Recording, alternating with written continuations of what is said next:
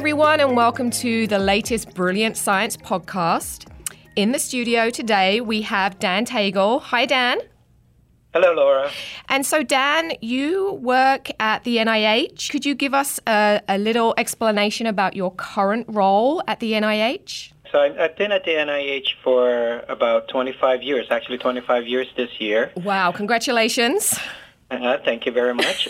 My day job is actually as Associate Director for Special Initiatives, which means I'm in charge here at the National Center for Advancing Translational Sciences at the NIH in terms of developing new and innovative programs that will help tackle some of the pressing problems that we have in drug development. Mm-hmm.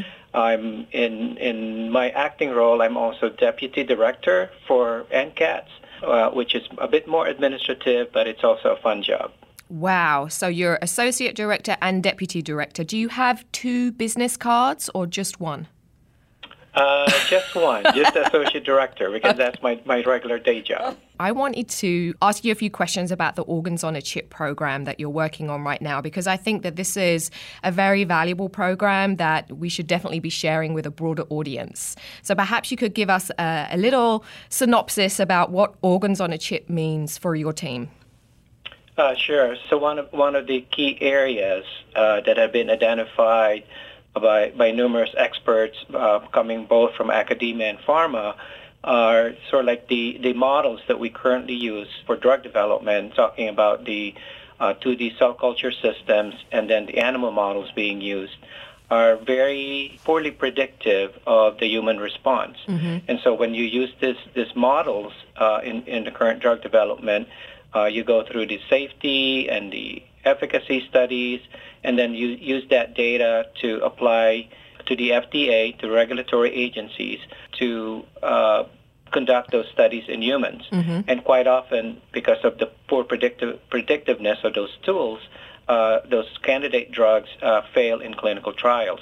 It's about 10 to 15 years to get to the stage where a particular drug is approved for market. Yeah. And it's also very costly. It's about $2.6 billion for every drug that's approved. And that $2.6 billion price tag includes all the other failures that went in before that market-approved drug. Got it. And so the Organs on Chips came into concept as a way to create more predictive tools that would help in drug development. So Tissue Chips then combines the fields of engineering, stem cell biology, microfluidics, and the same chip-based technology used in the computer microchips.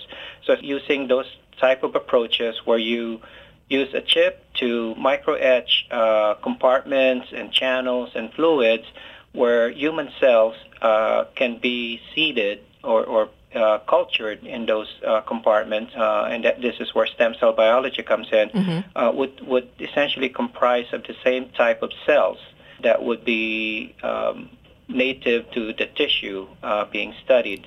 So, for example, if you're looking at the liver, a 2D cell culture system, an organ on a chip or a liver on a chip would essentially look at not only the hepatocytes, but also looked at all the different cell types, whether it be vascular cells, would be immune cells that are present in the liver, and would also include the microenvironment by which those cells are being subjected to, and that would include, for example, blood flow, mm-hmm. That could include biomechanical stress, that could include gradients in terms of different nutrients or different oxygen levels found in different compartments of the liver. So all of those are being recreated in a organ on a chip system, where if you can imagine several different tissues or several different organ systems being represented, would then essentially mimic organ function in these tiny microfluidic devices. Wow. So what was the first organ to be developed on the chip? I would say the first successful one that was demonstrated to actually mimic human organ function was the lung on a chip. That was actually developed and published back in 2010. And then there were some early progenitors, I would say, of a a heart on a chip, where you have essentially cardiomyocytes that would mimic the beating rate of normal heart muscles. Wow. And so when you're working on these chips, it seems like there's a lot of cross-functional research that needs to go on. So is it easy for the engineer to talk to the biologist and I guess the computer team, and how does that go, those types of conversations? So that's a very insightful question. Yeah, so we're talking about very multidisciplinary teams of various expertise. And certainly, I think the language by which they communicate can be different, and I think that's one of the things that's in some ways a joy to oversee this program here at the NIH.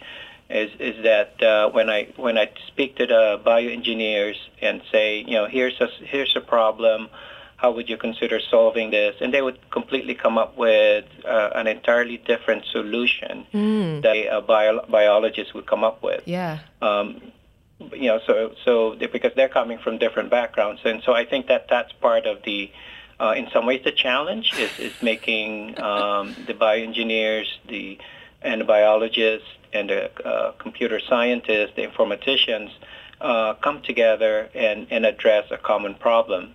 And so by having them work together, I think there is now, I think it's the common problem that we're addressing that binds all the efforts together and help us in some ways push our approach such that it becomes reality. Yeah. So which organs have you worked with right now? Which are you allowed to say which ones you have ready to go or in development? Yeah, so there are a number of organ systems. So just one point of clarification, when I say organ on chips are being supported by the NIH, so that means using the money that's allocated to us to support all these efforts that are going on largely in the academic community as well as in the small business community. And so we have been able to support the development and actually the validation of a number of organ systems. I mentioned the lung organ, the heart, the kidney, liver, pancreas, the GI system, developing the even a fat on a chip, a bone on a chip, the brain on a chip, a blood-brain barrier on a chip. So pretty much every major organ system in the body that is key to understanding drug metabolism and drug action in human body in terms of assessing for, first, the safety of that drug, and then second, of course, is it going to be effective to treat a particular disease or a condition. So have you ever, and this might be a super wacky question, but have you ever joined together different organs or tissues to create an even bigger model, so to speak? Yes, actually we have, and so this is in collaboration with the Department of Defense, called DARPA, the Defense Advanced Research Program Agency. They created a platform that actually would sustain and have connected 10 major organ systems. And so we have, all the individual organs on chips being able then to be physically coupled together such that there is actual organ-to-organ crosstalk. That is important, especially when we're assessing for the safety of a particular drug candidate. Because as you can imagine, most of the drugs actually get metabolized in the liver, and then it gets distributed to the other major organ systems. But sometimes it's the metabolite that might actually pose some toxicity problems in a distant organ. So it could, for example, be toxic to the kidney. But you would not be able to tell if you're just testing it on the kidney on a chip. So you have to connect the liver with the kidney on a chip, and perhaps even the GI system on a chip to be able to see how the breakdown of the drug as it goes through the liver, it goes through the digestive system, and then the metabolites then can be distributed into the other organ systems that you can unmask some of these toxicities. Are you looking at small molecule drugs, biological drugs? Yeah, currently we are looking at small molecules. I was just actually at a meeting with the FDA and pharma, and we talked about, potentially how can we deploy organs on chips in terms of therapy development. And essentially, we talked about how biologics like vaccines, cell therapy, gene therapy can be used. Yeah, because I think that will help to just increase the impact of these great new tools that the teams are working on right now. So what's your ultimate goal for all these tissue on a chip, organs on a chip? How do you see this rolling out to the broader community? Yeah, much of the tissue chip work is still very much under development. So one of the main tasks that I have in making sure that this technology actually gets adopted, implemented in research, especially in development of therapeutics, would be to build confidence in this system. And so what does that entail? So that means having the end users, primarily the drug developers like pharma, and then the agencies or the organizations like the FDA and other agencies that would be like the EPA, that would be looking at particular use of this system to evaluate toxicities, whether it be coming from small molecules that's used for therapeutics or even environmental toxins. So in order to be able to build the confidence, one of the things that the NIH have done was to establish testing centers that would then independently validate. That means to test each individual organ systems and essentially replicate the findings of the tissue chip developers and be able to show whether the findings and the chips itself are being reproduced and the results are robust and can easily be transported into individual laboratories. So I have activities going on right now where these organ systems are undergoing independent validation, and then also we set up a database that would also collect and analyze a lot of this data that's coming from these organs on chips. And so I think that's critical in certainly having sort of like a central clearinghouse where all the data coming in from tissue chips can be looked at and analyzed by the academic investigators as well as investigators from pharma. So through the small business program that we have here at the NIH, we've been able to provide support to a number of startup companies that are in the process of manufacturing and commercializing these organs on chips. And that should essentially bring this into the market. Actually, this year, a number of organs on chips, like the liver on a chip, the gastrointestinal system on a chip, the heart on a chip, are all now starting to be available commercially. Wow, because that was going to be my next question. When would people be able to get hold of these to kind of bring into their own research? Yep, you can just look it up in a catalog of a particular tissue chip or organ on a chip manufacturer and be able to order them. That's amazing. That's just so cool. So, and I wanted to ask another question. That was around your connection to NASA, because this one blew my socks off, I have to say. Could you tell us a little bit about that? Yeah. So one of the things that I've been interested in would be the effect of microgravity on cells. It's been known that microgravity induces cells to proliferate, show signs of epigenetic changes in those cells. Wherein the astronauts would go up in space, they would exhibit symptoms that would mimic accelerated aging. So they would undergo, for example, immune senescence. They would have muscle wasting. They would have, cardiomyopathies or weakness of the heart muscles, and of course, bone loss, which of course are some of the symptoms that can accompany aging.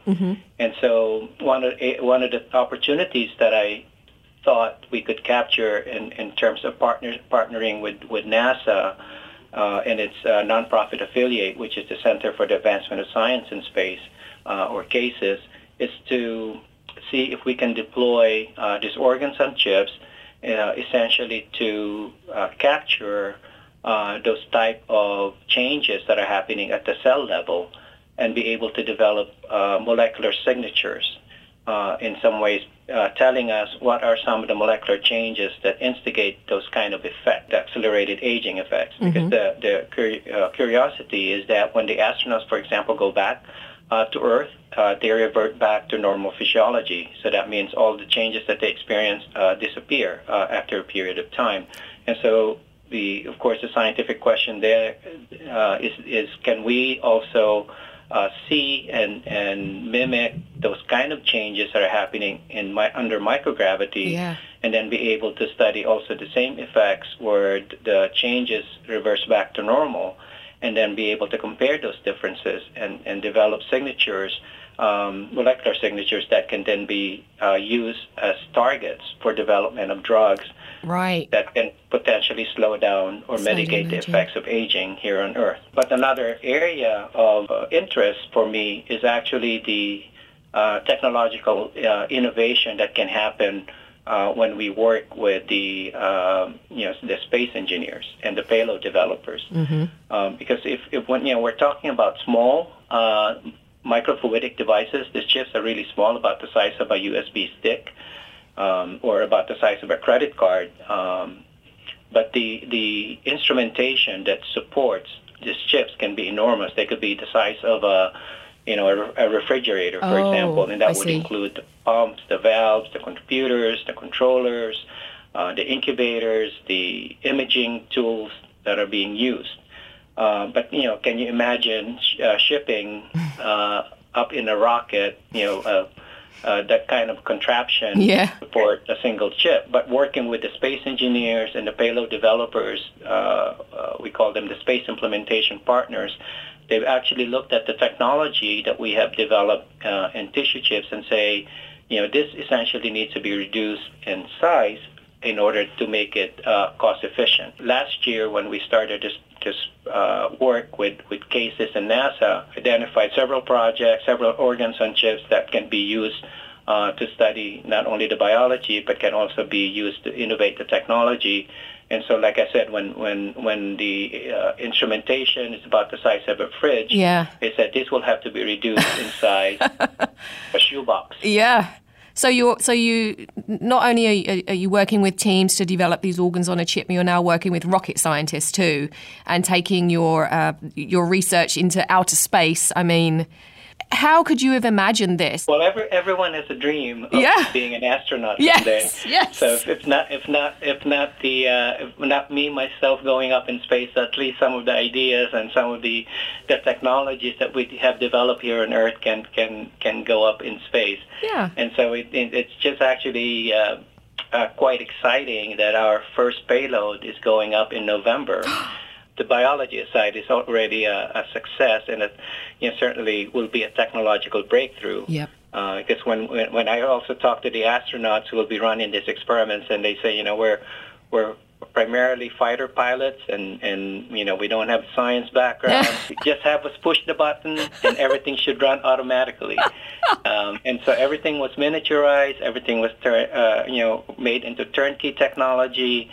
And so that's exciting to see to see the technology evolve at such a rate. By just getting the right partners together. So then I'm hoping that you'll be able to share with me the exact date for the liftoff. So we have one of our first project going up on SpaceX 16. And, of course, everything is subject to change. But right now it's tentatively scheduled to launch November 27. Right. Well, we'll make sure we get the word out for that. And we will have 3 more projects going up on SpaceX 17 scheduled for February 2nd of next year. All right. That's in my diary right now. So, Dan, what advice would you have perhaps for your younger self or for someone just starting out in research? So that's a good question. So I'd say as a young scientist starting off, Be able to look at the field in general, ask the right questions, but be able to be willing to step out of your comfort level and look at other experts in other areas that could provide innovative solutions to the problems that you're facing. So think outside the box, not only in terms of the science, not only in terms of the kind of expertise that you will need, but also in terms of the kind of partnerships that you can engage in, where all these experts are coming in and bearing weight on a common problem that we all face in science. And I think that not only makes the science successful, but it also creates excitement in whatever effort that you undertake. I think that's great advice. So with that, I'm going to sign off and just wanted to say a big thank you to you, Dan, for joining us today. I know you are an extremely busy gentleman, and I do appreciate the time that you spent with us. Thank you. Yeah, pleasure to be with you and your audience, Laura. Thanks, everyone, for listening. And don't forget, you can subscribe to more brilliant science podcasts at bioradiations.com. Bye for now.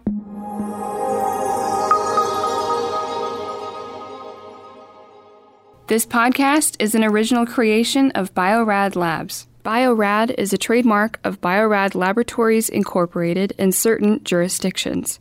All trademarks used herein are the property of their respective owner.